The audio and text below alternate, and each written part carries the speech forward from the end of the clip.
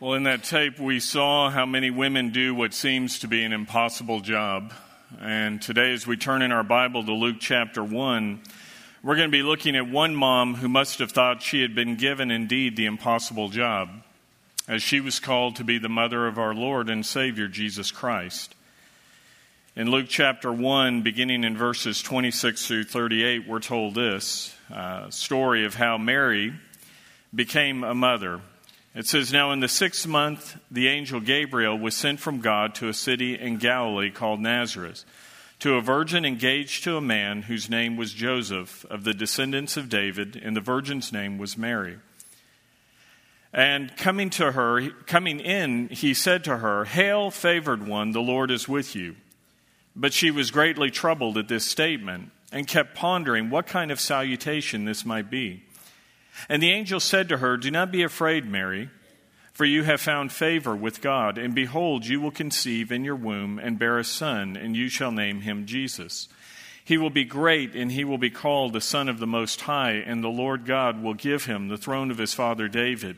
And he will reign over the house of Jacob forever, and his kingdom will have no end.' And Mary said to the angel, 'How can this be, since I am a virgin?' And the angel answered and said to her, 'The Holy Spirit will come upon you, and with power, and the Most High will overshadow you. And for that reason, the holy offspring shall be called the Son of God. And behold, even your relative Elizabeth has conceived a son in her old age. And she who was called barren is now in her 6th month, for nothing will be impossible with God.' And Mary said, 'Behold, the bondslave of the Lord, be it done to me according to your words.' And the angel departed from her."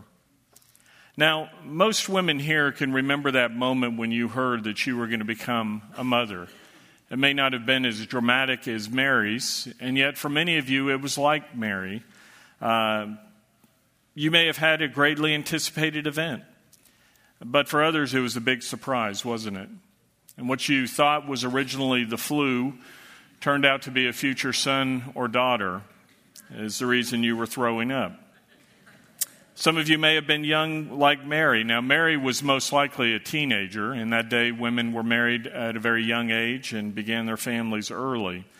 She was engaged to Joseph. Now, she suddenly turns up pregnant. You have to remember that Joseph was a godly man, and he had kept his relationship with Mary pure. Once you were engaged, you were considered married. So when she turned up pregnant, Joseph had the option of having her stoned to death for infidelity. And yet we're told that he sought to quietly put her away. But then God intervenes, and he lets Joseph know that Mary has indeed been faithful, and that this is a miraculous child. All children are miracles, and yet this one would be the Son of God that was conceived through God's Holy Spirit. Now, while Joseph and the rest of us reading this know that, we know what happened. I want you to remember in Mary's day, the rumors were flying. There was this young girl pregnant in a village, and the rumors began about how she had been unfaithful. There were rumors that it might have been with a Roman soldier, other things. Even later in Jesus' life, you'll remember the taunts that they would level at him as well. You're an illegitimate child. Some of you can relate to Mary. You may have started very early in life, either a teenager becoming pregnant, maybe even an out-of-wedlock pregnancy. Others of us here don't share that story, and yet we have something from our past that we're not proud of. And you're wondering, as a parent today, whether a mom or a dad or somebody who wants to influence children, you're saying, what right do I have to tell people things when I've made mistakes in my own life? We've all made mistakes in our life. And that's why Jesus Christ came. That's why he came to die for us on the cross, to pay that penalty of sin that we owed, that penalty of death. And so if you're somebody here today who's made mistakes in your past, whether a mom, a dad, or somebody else, and you're wondering, what right do I have to talk to anybody?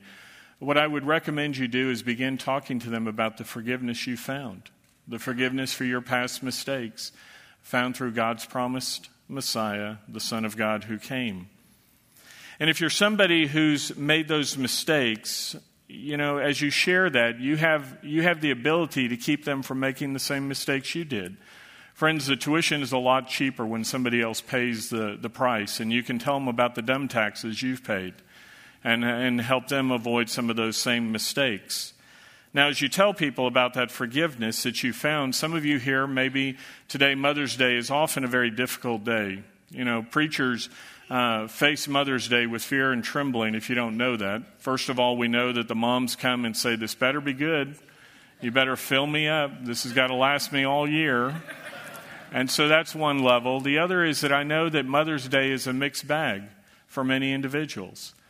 It may be that you're somebody here who has lost your mom like I have. And so Mother's Day is just a reminder that this is a day where a great lady in your life is no longer with you. And so it's a time of sadness for some.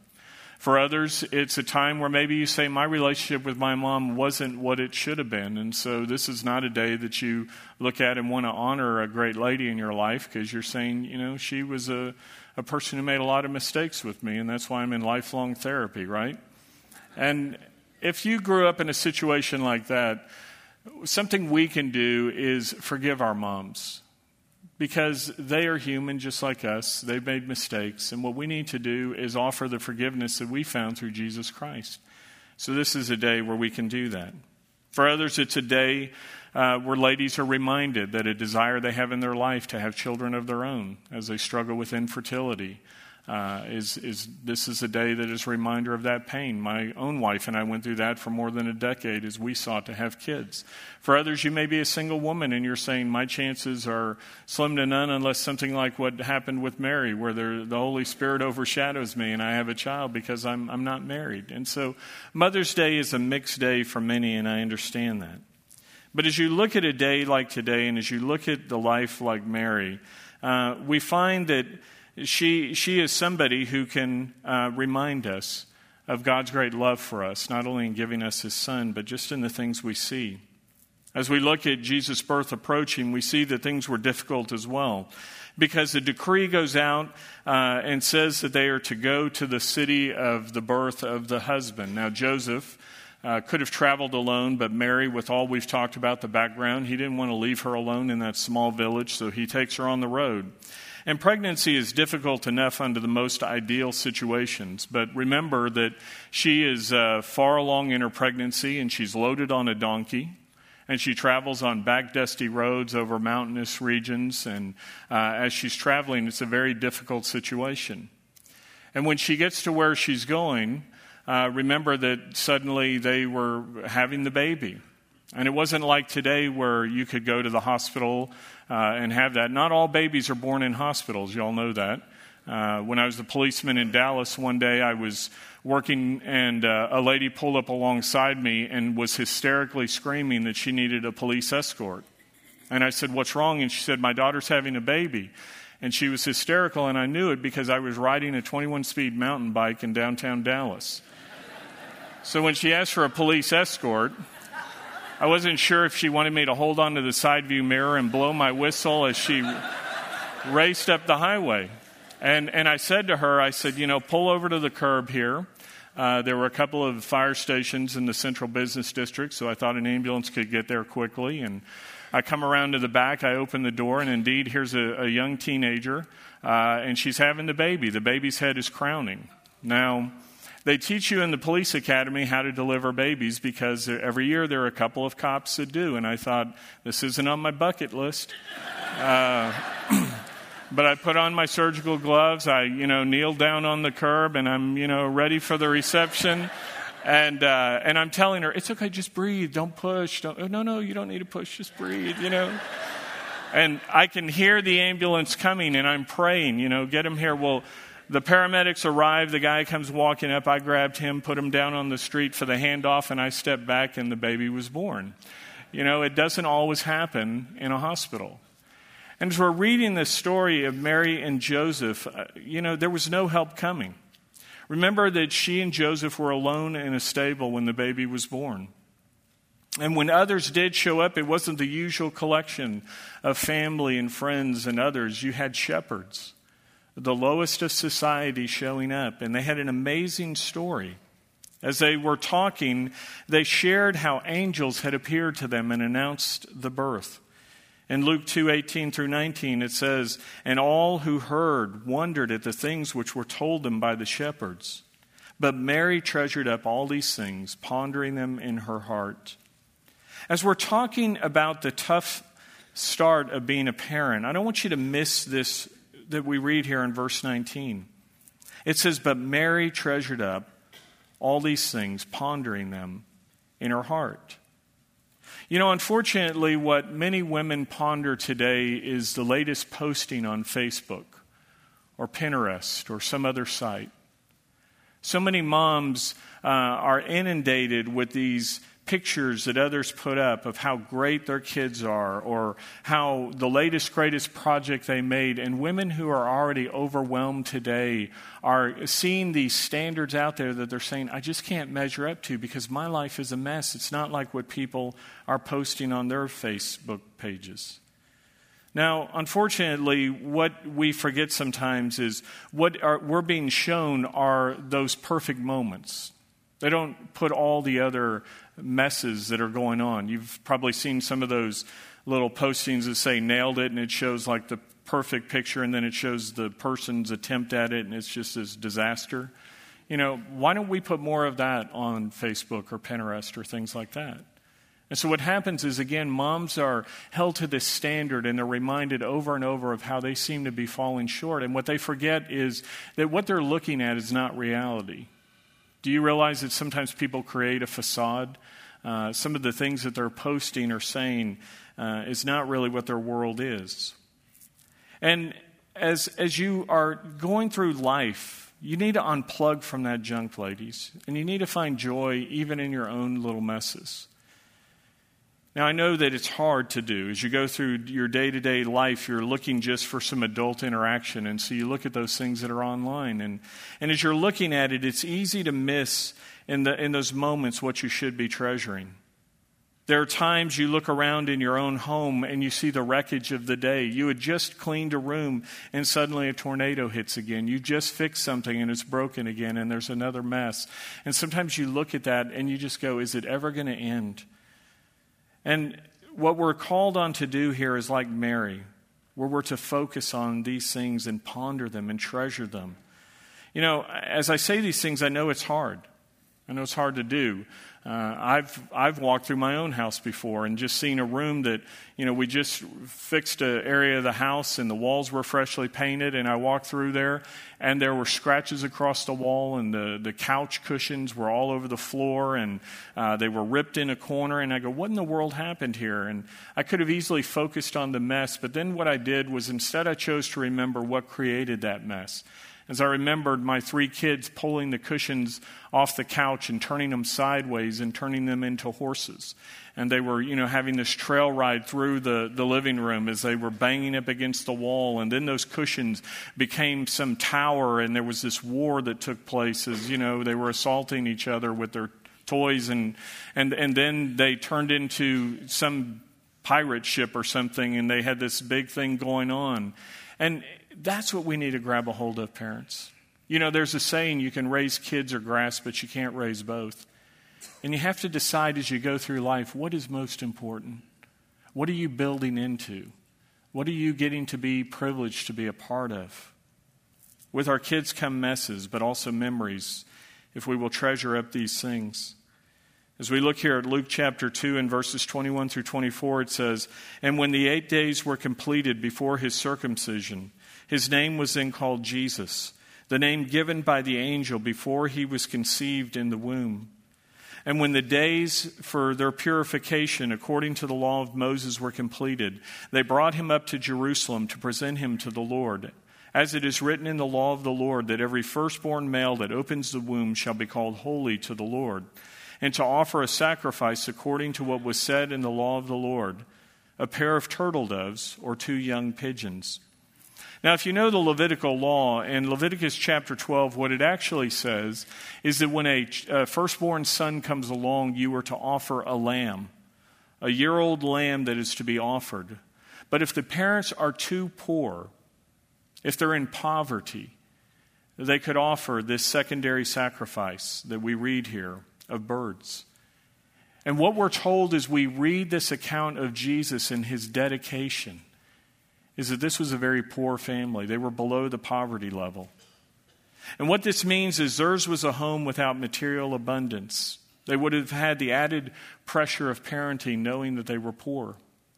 I mean, think of how they feel as young parents coming to the temple in the moment of their pride and joy as they present their child to thank God for this baby. In the second service, we're going to have 5 babies that we dedicate up here. And what we do is we bring them before the congregation and we say, this is a reminder of the gift of God to these families, of these children. And they're making a commitment here in front of us as a church to raise these children to know and love the Lord. And it's a reminder to us as a church that we have a part in that. You saw, this was just a little part of our church. That wasn't the youngest or the oldest of our kids. And we have hundreds of kids right now over in the children's building that many are serving and ministering to and helping disciple and grow up. And so as we do these dedications, it's a twofold. A thank you to God for his blessing of children. And then B, it's a reminder of our commitment to raise them to know and love the Lord. And that's what Mary and Joseph were doing. But as they come, in that moment of pride, they're reminded as they look around at all the other people dedicating their children who are bringing the more expensive offerings, that as parents, we don't have the means that they do. They would have the added financial pressure and can't provide what they wanted to give to their children. Some of you know what that is like. I know what that's like firsthand. I grew up in a very poor family. There were 6 kids in my family. And you've heard the stories that I've told in the past. And my dad was not able to keep a job, and so it really fell to my mom to provide for our family. And she did that by being a seamstress. And she ran a one-woman sewing shop out of the front of our house. And I remember watching 3 different dry cleaners would pull up, vans would pull up into our driveway every day, and they would bring in all these clothes. And my mom would do the hems and the zippers and the buttons and the different things, and the clothes were just piled up. And at a very early age, I learned how to use a seam ripper. I would take out broken zippers and buttons and things so my mom could focus on the other side of fixing these things. And I remember watching my mom on many days just crying. And it was because not only was she tired, but as she handled these clothes that were much nicer than she could give to our family, it was a reminder to her over and over that she couldn't give to us what other people had. And it was the same thing with food. We didn't get to eat out a lot as kids. I was a teenager before the first time I ever ate in a fast food restaurant. And when I went, it was like a Taco Bell, and I got the taco, and I went and I sat down. And as I opened it, I went back to the counter, and I said to the manager, there's something wrong with this. And he looks at me and goes, what's wrong? And I said, well, it's all meat. You see, my mom would grate carrots and potatoes into the meat to stretch it to make a little bit of meat last for a family of 8. And the guy goes, kid, get out of here. What's wrong with you? I didn't know tacos could have all meat in them. And yet as I look at my upbringing, I didn't miss a lot. We didn't have the same material possessions that a lot of people had, but my mom never made me feel poor. My mom always filled our needs with love. We didn't have the luxuries in life, but the love of my mom more than made up for what we were missing. And when it comes to your own homes, you have a choice, both moms and dads. You can be a thermometer or a thermostat. Do you know the difference between the two? A thermometer registers the temperature, but a thermostat controls the temperature. And you have the opportunity to not register what you're lacking, but you have an opportunity to control the temperature of your home and to set a standard for your kids, one of joy and thankfulness. There was a Reader's Digest article, and the lady who wrote it was named Jean Barron. And she was talking about her home. She said, we had an old mobile home. And she was raising a teenage son in this dilapidated mobile home. She said it was structurally unsound. The plumbing all was leaked. She shared how she was embarrassed when her son would bring his friends over because of how meager their surroundings were. But then one day she was surprised to hear of her son's best friend who lived in a very nice home on another part of the community. She heard that he had run away. And she talked to her son, and she said, I was puzzled because he had all the material things anyone could want. So I asked my son, why? Why would he run away? And her son said, well, Mom, their home had a lot of environment, but not very much love. Friends, it's not about the environment in your home in terms of the physical surroundings. It's what kind of love, what kind of example, what kind of home are you creating to raise and nurture your kids in? Most of us are pretty good about filling our homes with loves, the moms and even dads who are here when things are missing. You know, many times when things are missing, parents, especially moms, give up on those things themselves. One day there was a math class where the teacher asked her students, she said, Mike, suppose that a mother made an apple pie, and there were 9 of you at the table, your mother, your father, 7 children. How much of the pie would you get? And the boy quickly replied, 1/8. And she said, Mike, we're working on fractions, and I thought you were good at this. Let me explain it again. He said, no, I understand fully the problem, but I would get 1/8, you see, because my mom would give up her piece to make sure the rest of us would get enough. And that's what moms do, isn't it? They give up so many things to make sure that we as kids and husbands and others get what they're willing to sacrifice. As you think about the sacrifices that your mom has made for you, what have you done to show appreciation to her? You know, as I got my 3 kids up from this morning to get ready for church, I was reminding each of them, do you have the Mother's Day card? Do you have the gifts? You know, let's get them on the table. And, you know, my 9-year-old son, hey, it's right here, Daddy. I've been hiding it. He pulls it out proudly. You know, I get to my teenager, you know, who's going into high school, and she's like, I'm still working on it. I'm like, when we get home, that's number 1 job, to finish that for Mom, right? You know, the Bible tells us to honor our father and mother. And this word honor is the Hebrew word kavod. And the word kavod literally means heavy. And it was used to describe a soldier as he would go into battle and as they would conquer and loot a city. They would pillage it and they would take all the wealth and the riches. And as the army would return, they would literally be loaded down carrying the loot. They were heavy with honor. And so this is the picture where we are to heap honor upon our mothers. And Mother's Day is one of those days where it happens, isn't it, ladies? You get loaded down with the cards and the trinkets and the little gifts that they buy, and we do all those things, and that's a wonderful thing for us to do. And yet what the Bible tells us is it should not be limited just to this one day a year, that we are to honor our mother and father throughout the year. As you think about Mary and the honor that was bestowed upon her, we've been told that she's called blessed among women. And yet, as you think about how blessed Mary was, you're thinking, well, you know, it's kind of easy for her. She raised the perfect child. Jesus was sinless, right? But I want to remind you that the Bible tells us that Mary had other children with Joseph. After Jesus was born, they had other children that came along, and they were not all perfect. In fact, there was a sibling rivalry going on in the home. Imagine what that was like. Mary, you know, Mom, you love Jesus more than the rest of us because you say he's the Son of God. I mean, how would you like to deal with that in the home growing up? And we see there was this sibling rivalry. They would taunt Jesus. Remember that early on, the siblings didn't believe in Jesus as the Messiah. They would say to Jesus, you know, go show yourself at the temple, do that God thing, you know, do some miracles. And there was this constant battle in the home, and Mary was in the middle of it. Now, as parents, we pray that our children would come to know Jesus Christ as their Savior. And as we read the Scripture, we see that happen later. The book of James was written by one of Jesus' half-brothers that came to understand who Jesus was and came to faith in him. Now, other times people say, well, you know, Mary had it easy because she had a godly husband like Joseph. And that was true. And men, that's a reminder to us of what a blessing we can be to our wives and our children. You know, we read through the Scriptures about Joseph taking his family to the temple to worship. We read about Joseph being there as an influence in the life of Jesus. But what you may not realize is that somewhere along the way, Mary faced what far too many women today face, and that's that she became a single mother. We're not told the details in the pages of Scripture, but sometime after Jesus was about 12, Joseph disappears from the pages of Scripture, and Mary becomes a single mother. How he died, what happened, isn't recorded for us.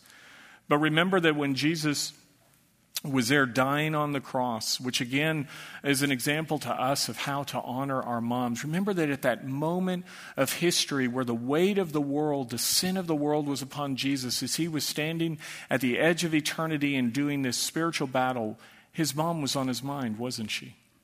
He gave us a picture of what true honor looks like. At that moment, he made sure that his earthly mother would be cared for. As he said, he looked at his beloved disciple John and he said, "Behold your mother Mary. Mary, behold your son." He was making sure at that moment that she would be taken care of because Joseph, her husband, was gone. So as we look at the life of Mary, she was one who faced a lot of difficult things. Raising kids is hard enough when you have help. But some of you here this morning are ladies that are doing double duty. It could be because of the death of your husband. It could be because of a divorce. It could be that you're married, but you're in a military family where your spouse is deployed. And this happens also to men. There are times that it's the wife that is deployed. And so you're doing double duty. And I want to thank you for all that you're doing. If people haven't told you thank you recently, I want to tell you thank you. I want to thank all of you for being here today. I know how hard it is to get up on a Sunday morning and get the family going and get them out the door, get them all dressed and then, bring them here to church. And you do that week in and week out. And what you're doing is you're building into the life of your kids and you're showing them what is most important. As we look at what is happening, we see that we all have help here through God himself. As we come to Christ and we come to church, there are benefits, like what we find in Luke 1:35. There it says, "The angel said to her, 'The Holy Spirit will come upon you, and the power of the Most High will overshadow you. And for that reason, the Holy Child shall be called the Son of God.'" Now we know Mary had a miraculous conception. But whether you realize it or not, each of you as believers here are indwelt by the Holy Spirit. 1 Corinthians 3:16 tells us, "Do you not know that your body is a temple of God and that the Spirit of God dwells within you?" You and I as Christians have God's Holy Spirit resident within us to help us. The Bible calls the Holy Spirit our comforter. One day there was a young mother. She had two daughters. One was 3 and the other was 2. And she says they loved playing in the blankets and the bedspread as she would try to change the sheets. You as parents know what this is like. They're in there, in the midst of it. And she said they'd be jumping around while she's trying to get the bed made. And she said that her older of the 2 daughters would call to her sister and say, "Jump into the Holy Spirit, Becky." And the mother says, I kept wondering, why would she say this? And so that night her husband was home and she related the story and said, "I don't understand what she was doing." And the husband said, "Do you remember at Vacation Bible School how our kids were learning about God and they were told that the Holy Spirit is the comforter?" And she said that gave her a beautiful picture of her daughter jumping into the comforter. And parents, as you're here today, you may be dead tired. You may feel like you're in over your head. And what I want to tell you today is jump into the comforter. That means take a nap if you have to. But it also means remembering that you have the Holy Spirit to help you, even in those difficult times. And sometimes as a parent, your kids are wailing and crying and you're going, "What's wrong? I can't understand. Tell me, what's hurting? What's wrong?" And sometimes as adults, we're just like our children, aren't we? We're hurting and we're wailing and we're crying and we don't even know how to say what's going on, what's wrong with us. And in those moments, having the Holy Spirit within us, the Bible tells us that He's there to help us. Romans 8:26 says, "In the same way, the Spirit also helps our weakness. For we do not know how to pray as we should, but the Spirit Himself intercedes for us with groanings too deep for words." You see, God's Holy Spirit can intercede for you. He can translate your prayers to God. In those times where you say, "God, I want to kill these kids," what He really translates it into is a prayer of, "God, I need your help in raising these kids. Thank you for the gift, but I need an extra gift right now to be able to help them." In Hebrews 10:25, we're told not to forsake our own assembling together as is the habit of some, but encouraging one another, all the more as we see the day approaching. And what that's speaking of is how we as Christians come together at church, where we encourage, where we surround and support one another. I was at an event yesterday with our small group. My family's part of one of the small groups in our church, and we had 5 families that gathered just for an afternoon, a day together, and we were doing some fun things together, and the moms were huddled up talking, and the dads were, and at times we were interacting, and we had a boatload of kids literally that were there. And it was great just to be that iron sharpening iron influence in the lives of one another, just to say, you're not alone, we're in it together, to hear moms talking, saying, do you really want to kill your kids some days? I do too. And, even you're the pastor's wife, and and those are the kind of things that happen. And so you get around each other and you're strengthened and you're encouraged and you share tips. And you're able to help each other. It's why we as a church have ministries like MOPS, the Mothers of Preschooler program, to get these young moms that feel overwhelmed and don't know what they're doing to come together and not only be around other ladies who can say, I share your struggle, but also to get older ladies who are mentor moms to come alongside and help them with some of the struggles. I mentioned recently some of the mentor couples in our Young Marrieds Adult Bible Fellowship. Same thing, those of you who are there to kind of help. And as you enter into some of those teenage years, you get around that. We have small groups that are made up of empty nesters, and they all celebrate how they survived raising their children. And as they move into that period where they're having grandchildren, it gives you an opportunity to have a group you can brag to about how your child is smarter than theirs, right? I saw a bumper sticker once, and it said, grandchildren are God's reward for not killing your own children. So for those of you who have entered that stage as grandparents, congratulations, you made it. And now you can help. And I know some of you as grandparents are saying, but Roger, I'm not an empty nester. I'm on to that second generation of raising my kids because my adult children are not really doing their job. And I've stepped back into the role of mother and father. And again, I want to thank you for your impact on that next generation, for being willing to step in and go that extra mile and yet again strengthen and encourage. And we as a church are here to help you, to tell you you're not going it alone, to provide as much support as we can for you. In Luke 1:36, we see that Mary had a close friend and a relative named Elizabeth. And she went to see Elizabeth.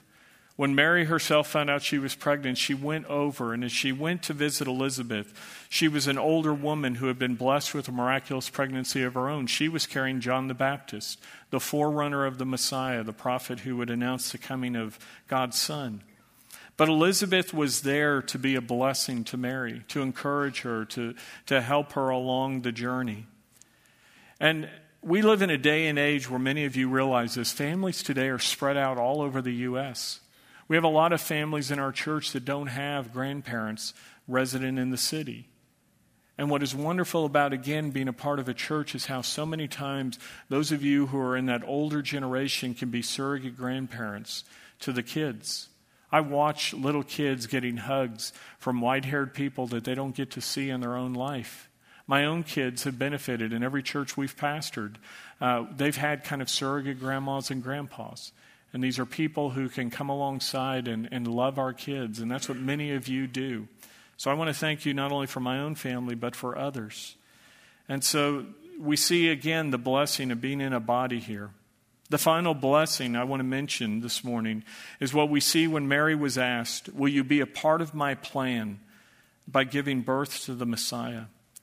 And she says in Luke 1:38, behold, the bondservant of the Lord, may it be done to me according to your word. And the angel departed from her. Parents, do you realize that you're that important in the life of children, that you get to be a part of God's eternal plan? Do you realize that God thought mothers were so important that he made sure that his son would have one? And you may think, well, Roger, that's kind of a trivial statement, isn't it? Jesus had to be fully man. May I remind you that Adam and Eve were fully human, and they didn't have an earthly mother. God could have, in his own ability, created Jesus to be fully man and fully God, and yet what he did was he made sure that Jesus would have an earthly mother, somebody to love and nurture the son. And men, your role is just as important as you see that God made sure that Joseph was a stand-in and a stepdad to help nurture and train up this young boy into seeing what it meant to be a godly man. And so that is what God has given all of us a privilege of being who are parents. Moms, I know there are times there are messes. I know there are times you're at the end of your rope. But I want to remind you that you get to share in God's eternal plan of raising these eternal beings called children. James Keller says, every mother has the breathtaking privilege of sharing with God in the creation of new life. She helps bring into existence a soul that will last for all eternity. Moms, you make a lot of sacrifices, and I want to remind you that they matter, not just in the earthly life of your children, but for all eternity. So thank you for all that you do for us, and happy Mother's Day. Will you pray with me, please? Lord God, we do thank you for our moms.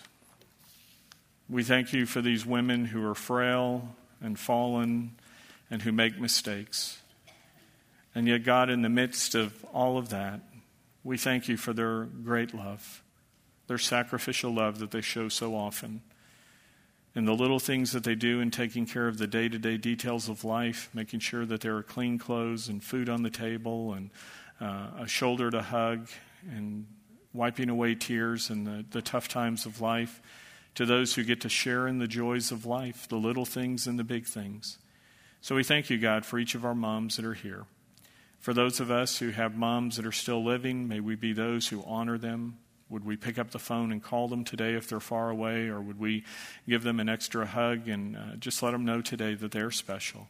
But as we honor our moms, would it not just be limited to this one day a year? Would we do it all throughout the days of our life and theirs? Again, Lord, we thank you for the blessing of these moms in our lives. So it's in your precious name that we thank you and pray. Amen. Happy Mother's Day. You're dismissed.